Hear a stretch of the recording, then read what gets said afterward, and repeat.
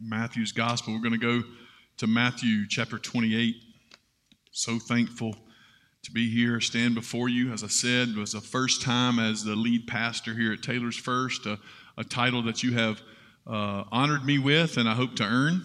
And thankful this week, able to get to the office and work with our brothers, Pastor David, Pastor Kevin, Pastor Jeremy. The whole staff has just been so welcoming and kind. Many of you have reached out. We're going to have to get another refrigerator because the food is there and there is enough, and you brought food and you provided so many needs that we have had as a family. So we are incredibly thankful for all of that. But even more than that, your prayers have been felt.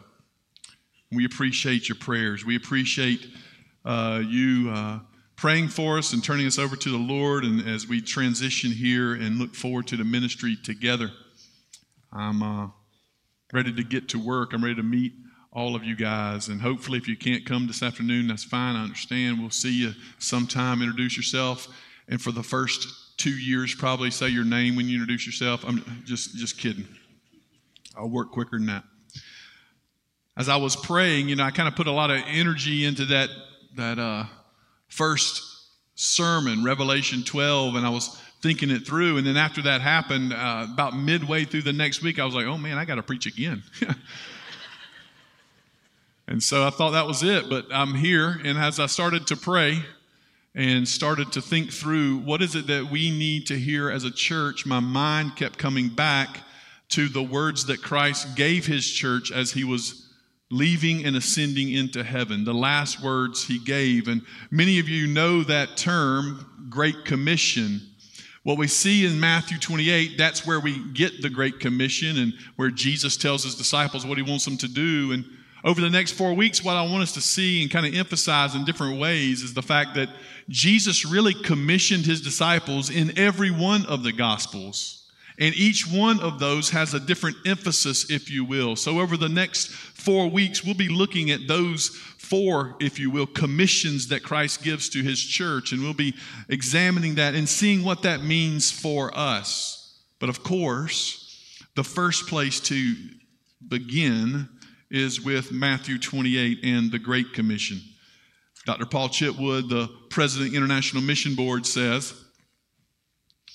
that when the Great Commission is not the lead topic of conversation in our churches, we end up divided. And I believe that to be true. That what we as a body, what we as a church do is we rally together, we come together for the sake of our mission. And we can chase all kind of differences, and we can try to please all kind of preferences. And at the end of the day, we'll run hard and we'll run fast and we'll burn out quick.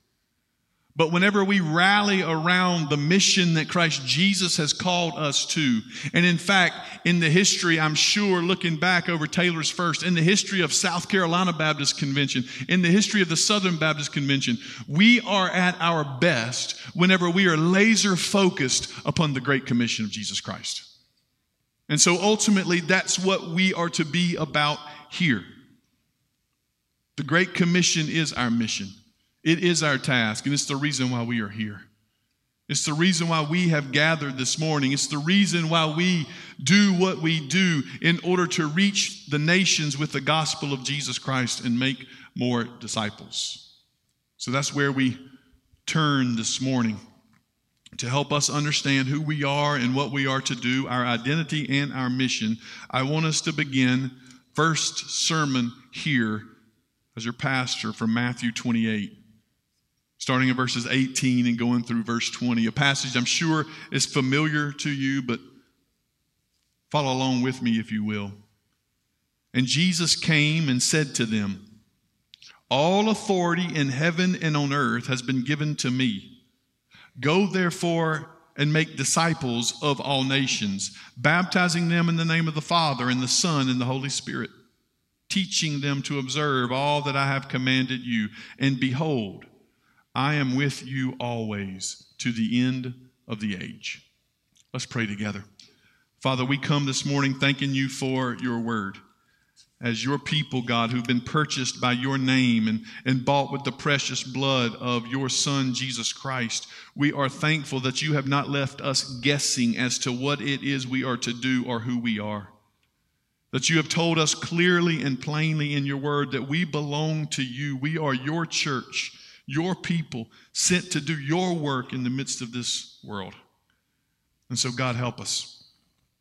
Help us this morning and help us every morning to be on mission for you, together, united for your glory and for your name. We pray all of this in Jesus Christ. Amen. This passage, of course, comes at the conclusion of Matthew's gospel. Matthew has presented his gospel with us, I believe, with one main theme. It's hard to do that sometimes, just pull one theme out, but one main theme there, and that is that Jesus is king. That Jesus is king. From the lineage at the beginning of Abraham and David, his birth, his life, all the miracles he performed, all the teaching he did, his death and his resurrection, all of it has pointed us to the fact that Jesus Christ is king. He's king. Now, what do we do with that? In fact, it would have been easy if that was just simply what he wanted. If Jesus Christ was king, and that's all he wanted to report here. In chapter 28, he could have ended it with the resurrection. Here's the king. He is alive. He's conquered death. He's conquered sin. He is alive and he reigns. But not there does he end it. He ends it instead with the words that the king gave to his disciples. Here's what you are to do. In light of who Jesus is, because of what he has done, there is a mission for his people to accomplish. Now, I would say that as we walked around this room, and I would hope, my prayer would be that as I ask each and every one of you, do you believe that Jesus Christ is the Son of God? You would say yes. Do you believe that Jesus Christ came to earth, born of a virgin, lived a perfect life? You would say yes. Do you believe he died on a cross for your sins in your place? Not something he deserved, but something that you deserved. He took it for you. You would say yes. Do you believe he was buried and rose again? You would say yes. I hope and pray that every single one of you would affirm those tenets of the faith. But remember what we are saying. Not only did he come, suffer, bleed, and die and rise again, but now he has ascended to the throne and he's in control. He is King of Kings and Lord of Lords. And if that's the case and we believe that, shouldn't it be the fact that we follow and do what he says? Oftentimes we live, as some have called, practical atheists. We claim that we believe the truths of the gospel, but we don't live them out. We don't follow after them. And that's what Jesus is coming to his disciples. All that you have seen, all that you know now, all that you've witnessed, now it means something for how you are going to live your life. You're going to live your life in light of the fact that Jesus Christ is king. And he calls his disciples together and he wants them to go make more disciples, he says. And in that, we are here today, Taylor's First, because saints of old from this day forward in Matthew 28, all 2,000 years till now, have proclaimed the Great Commission and the good news of Jesus Christ. We are here today because people were faithful to follow the Great Commission. We are here today because they did not lose their task, but they maintained their task and kept it going. So now the ball is in our court, if you will. If we have received such a heritage of the Great Commission, and now in our season, it's our time, what will we do with it? Let's make sure that until Jesus Christ comes back, we remain here faithful. How are we going to do that? By uniting ourselves around the mission of Jesus Christ to reach people with the gospel of Jesus Christ. 3 things I want to point out here from this passage. 3 simple things. First is this: the church is under the authority of Christ. The church is under the authority of Christ. Jesus begins by stating this absolute truth here. Jesus came and said to them, "All authority in heaven and on earth has been given to me." We understand God is the creator of the universe. He's the one who made everything, shaped everything, put it into existence. God spoke all of this out of nothing, simply by the power of his voice. We believe that and we know that. And since God created it, God is in charge of it. He gets to determine what the rules are. He gets to determine what we are to do. He gets to tell us because he made us. He's in charge of it, right? In fact, we read earlier from Psalm 24. Lift up your heads, O you gates. That's the end of Psalm 24. Psalm 24 verse 1 says, the earth is the Lord's and the fullness thereof, and the world and those who dwell in it belong to him. And so we need to understand that this is God's world, if you will. And then the prophet Daniel tells us. The prophet Daniel tells us in Daniel chapter 7 that there's going to come one whom the Lord, the Ancient of Days, as it said, is going to give all authority to. This one came like a son of man, it says.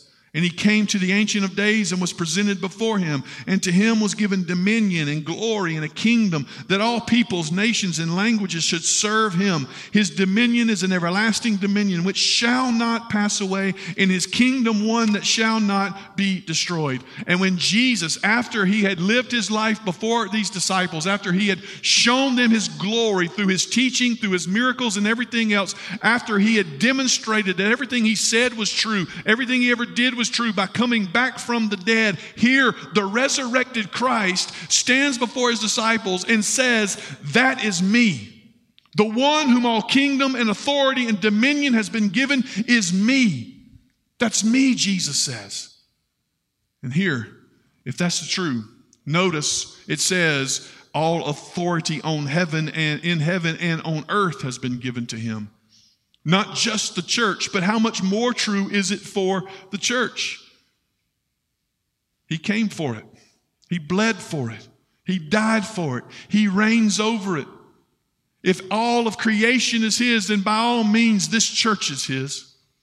If all of creation belongs to him and he has all authority over it, then by all means, he has all authority over this place. Christ Jesus is the head of the church. He's the foundation and the authority on which it stands. Now, I said this in the first service, so I didn't get in that much trouble. If it got away with it in the first service, I should be able to say it in the second, all right? Okay, everybody good with that? When we consider this place, and as me coming in as your lead pastor, I need you to know that I work and operate under the authority of Jesus Christ our Lord. I also need you to know that you guys are not my boss. Didn't get as many amens, but that's okay. You may tell me that I need to shave, or you may not like what I'm wearing, that's fine, but I don't work for you. I work for Jesus. And by God's grace, you guys have asked me, as well as these other ministers that have ministered to us, to come here and use our calling and our gifts and talents here for God's glory. But my authority does not fall under you, it falls under Christ. And I promise you, you would rather have me there, following after him, knowing that my accountability is not ultimately to you, it's to Jesus. Knowing the one I've got to answer to is Jesus Christ our Lord, not you. Knowing that every day I get up and I got to pray and trust in him and know that I am nothing apart from him. And everything I do must be done in him. And I can promise you, as I pursue after holiness, as I pursue after that, I can promise you that my desire is to be able to say to each and every one of you, as scary as it is to me, to be able to say to each and every one of you, just like Paul said to us, follow me because I'm following Christ. He's our authority. He's the one who rules and reigns over this place. The church, with him as the head, must do what he says.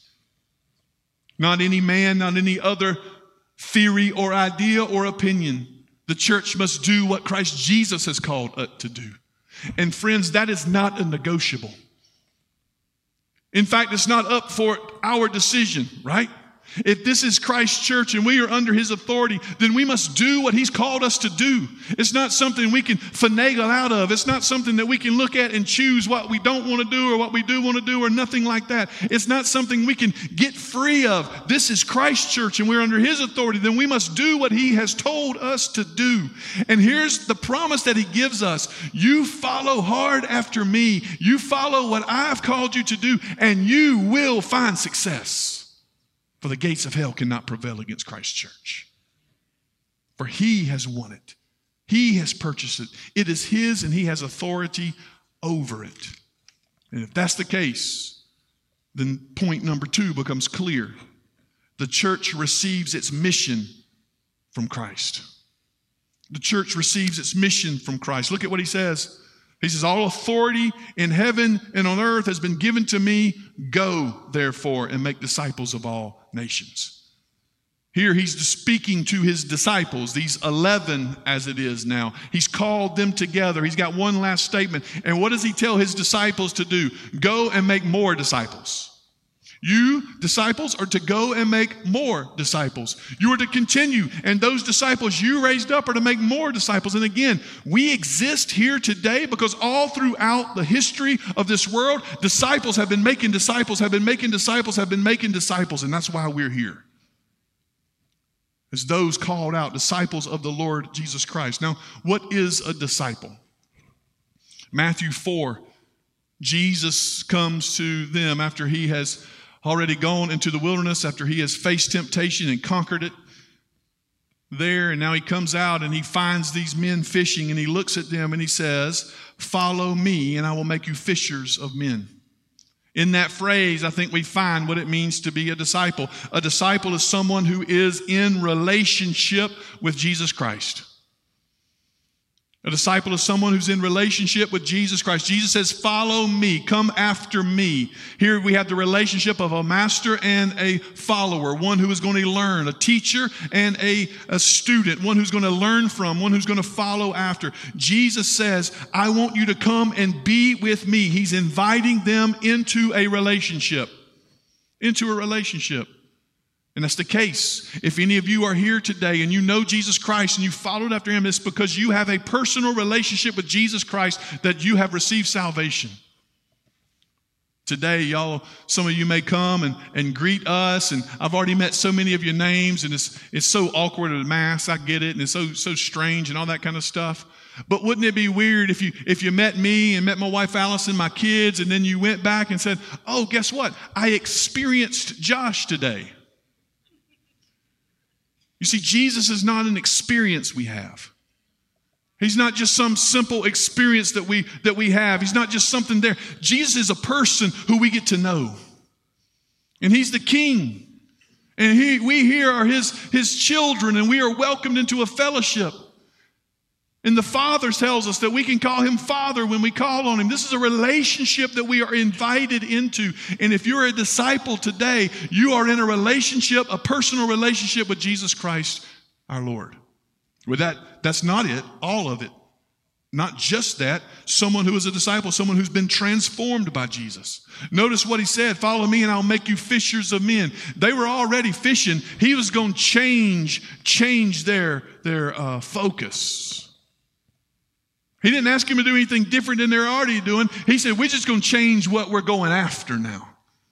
He says, I'll make you fishers of men. And if you have a personal relationship with Jesus Christ, you know that you've been transformed by him. You've been changed by him. And testimony after testimony that we hear of how Jesus changed our life is one of the most glorious things we can listen to. How I'm different than I was before because of what Christ has done. We recognize that if you are a disciple, it's one whose personal relationship, who's been transformed by Christ, and who finally is on mission with Christ. He says, follow me. Come with me. Let's go. And that what he means then is we're not going to sit still. We're going to go and we're going to pursue it. How are we going to do this? We're going to do it by doing two things, he says. We're going to baptize them in the name of the Father and the Son and the Holy Spirit. Now, what does he mean by baptized? First of all, we are Baptists by true nature and identity, and we love that truth. So we know what it means to be baptized, right? Immersed into the water, dead in our trespasses and sins, raised up to new life, just like Jesus Christ. And who is it that are baptized? It's those who have confessed faith in Jesus, who have repented of their sins and trust him as the Lord and Savior. They're the ones who are to be baptized. And so what is he saying here when he says go and baptize them? You don't just walk up to somebody, grab them by the head, and duck them. I mean, we could. That's what, if we're a hardcore Baptist, we might. No, you reach them with the gospel. You tell them of the King who has come. You tell them of what he has done for them. You testify to who he is and what he has done. You testify to his goodness, and you tell them that he's never failed you, and he's always kept you, and he's always been faithful. He's so good to you. And you tell them that his blood shed can be yours, and you can know the forgiveness that they're hoping for and they're longing for. And you get them to turn from their sins and trust in Jesus. That's how we reach them. You need to know, as much as we think we're in the middle of the Bible Belt, you need to know that in South Carolina, 3 out of 4 people are far from God and not involved in church. Dr. Hollingsworth can attest to this. 3 out of 4. We think we're in the middle where everybody knows it. 3 out of 4 people in our state are not involved in any church, and they are far from God. The harvest is there, brothers and sisters. Who's going to tell them about it? It's what the Great Commission is all about, but not just reaching them. It also says we are to teach them to observe all things. We are to teach them to observe all things. We reach them with the gospel, baptizing them in the name of the Father, the Son, the Holy Spirit, and we teach them to observe all things. Now, if it had simply said teach them everything, then maybe you could look at it and go, all right, that's a couple classes. We can take some classes. We can go through the list. Here's all the books of the Bible. Here's everything Jesus said, and you can kind of go through all of that. But many of you know when he says teach them to observe all things, that takes a lifetime. It takes a lifetime of learning and growing and following. It takes a lifetime of pursuing after him. When we're told to reach people with the gospel and teach them to observe all things, we are called to invest our lives into people with the good news of Jesus Christ. And everything we do here, everything we do as a church must be filtered through the sieve of the Great Commission. Reaching and teaching. Bringing them into a relationship with Jesus Christ. If you're a child of God today, if you're a child of God, then you are a disciple. If you're a child of God, then you are a disciple. And if you are still alive, which I hope everybody in here is, if you are still alive and you are here, then brothers and sisters, you have work to do. God's not done with you. And not only is God not done with you, the church needs you. The church needs you to understand the mission and task. The church needs you to set aside whatever it is that may be hindering you or stopping you. The church needs you to gather together with other brothers and sisters here so that we can advance the gospel out there. So the question then becomes, is this you?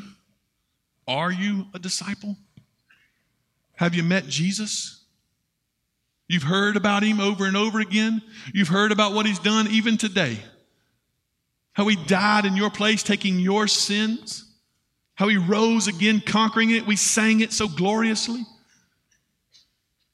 But have you trusted him? Have you given your life to him? Have you understood there's help nowhere else? Only Christ can satisfy. Is that you? Do you have a relationship with him? Are you following him? Are you opening up the Word to see what Jesus is teaching you today? Is that you? I pray that it is. And I ask you, if it's not you, then today's the day. Christ Jesus has come. He suffered, he's died, he's rose again, and today is the day for you to trust in him and enter into that relationship. He's calling you. He's calling you to follow him. He's calling you to pursue after him. He's calling you. The Christian life is a journey. And it begins by following and trusting in Jesus with a relationship. You may have never done that. And I'm telling you, I'm urging you today that today is the day. The new pastor is here. There is work for us to do. Let's give everything to Christ. You may be here, but he hasn't heard from you in a while. Y'all know what I'm talking about. For whatever reason and whatever may come up, maybe you're one of them that's far from God.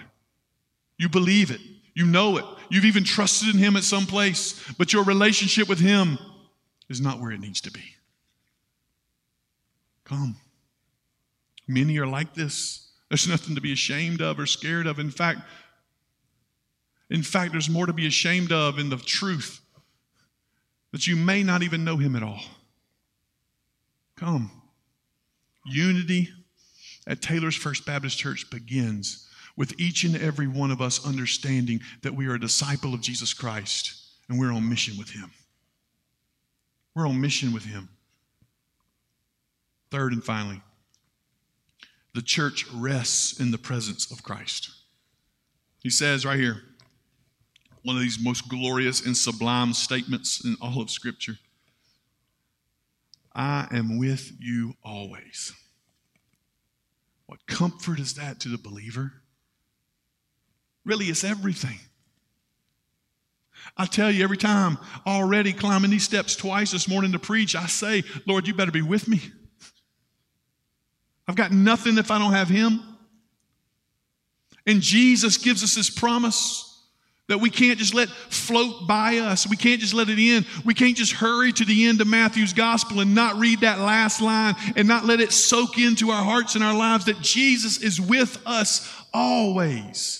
He never leaves us. He proves himself to be faithful over and over again. And I will hear, and I want to hear of your testimonies of God's faithfulness because it encouraged my own heart to know that not only has he been faithful to me and proved himself faithful, he's been faithful to you as well. And church, know this. Know that the church will not fail because Christ is with us. The gates of hell shall not prevail. Y'all know gates are defense mechanism, right? They're not offensive weapons. They're defense weapons. You're setting up the gates. You're setting them there. And as Christ's people pursue after Christ and go into the world, those defense mechanisms have no power against us when we are going in Christ's name. The church will win because Christ has won. Because Christ has won. But here's my fear. Christ has never left us. He will never forsake us. My fear is that we may leave him. My fear is that we may leave him. In the book of Revelation, chapter 3, Jesus is writing his letters to the churches, and he writes that last one there to Laodicea. And you remember what he says. Church, here I am, standing outside with the door shut, right? You've locked me out.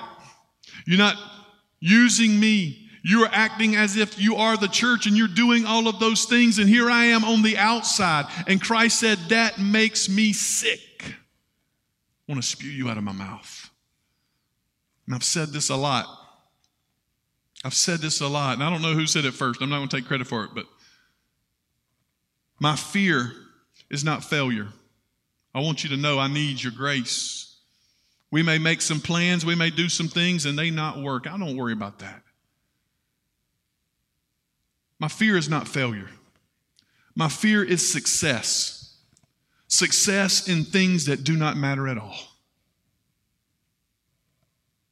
My fear is that we would give our energy, that we would use our time, that we would spend all of our resources on stuff that has no eternal value whatsoever.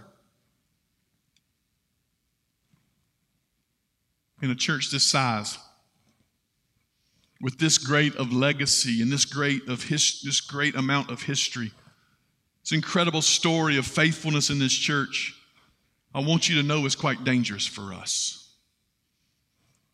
It's quite dangerous for us to think that we can go on about our business without Jesus. That we can plan worship without him. That we can set up programs in discipleship without him. That we can have events without him and eat meals without him. That we could do all of this stuff. That should be our greatest fear whatsoever. Our desire is to lash ourselves to Christ. To know that he is with us and he will never fail us. To know that we shouldn't be doing anything or after anything without his power and his presence. That first and foremost we go to our knees praying to God that he would be with us and he would bless us, that we would do everything he's called us to do for his glory and for his name. No glory for ourselves. No reason to exalt the name that we may have. Only the name of Christ is lifted up. And we will always be at our best. I can promise you this. We will always be at our best. Even when we make slightest of mistakes or the smallest of grievances, we will always be at our best when we remain laser focused to the mission of Jesus Christ. We can chase many different things. My goodness, we can try to fulfill many different preferences. Everybody's got a preference. We can chase after that. We can try to fulfill that. But as I said before, we will burn hot and we will burn out quick. We will never find success until we unite under the authority of Christ and around the mission of Christ for the glory of Christ. And that should be our heart's desire. Let's do this together. Let's pray. Father, we thank you for your kindness to us is evident, and it should lead us to repentance, as your word says. So, God, we thank you for this opportunity to gather together and worship and sing with other believers, an opportunity to open up your word and hear it proclaimed. Father, your word is good, an opportunity to exalt the name of Christ. Lord, let us take not any opportunity for granted where we get to exalt the name of Christ. Father, we pray for those here who may not know you. I pray, Father, that you would show yourself to them even now, that they would repent of their sins and turn to you. And I beg you, Father, to show them you in all your glory and splendor. That today they will follow after you. Even if it means coming up front in front of all these people, Father, let them come. Give them the courage to know that you are everything. I pray for those who are here, Father, who may be far from you, that you may not have heard from them lately. I pray that even now they cry out to you, knowing that you are closer than their fingertips. You've never left them. Father, I thank you for the saints here who've been faithful so many years. And I pray, God, that we recognize as long as we are here, as long as we have life, we have work to do. Father, be with Taylor's First. Help us to exalt the name of Christ and be on mission with him. And let that be what unites us. Teach us every day these things, Father, as we seek to reach those around us with your good name. All of this we pray in our Savior's name. Let's stand together and sing.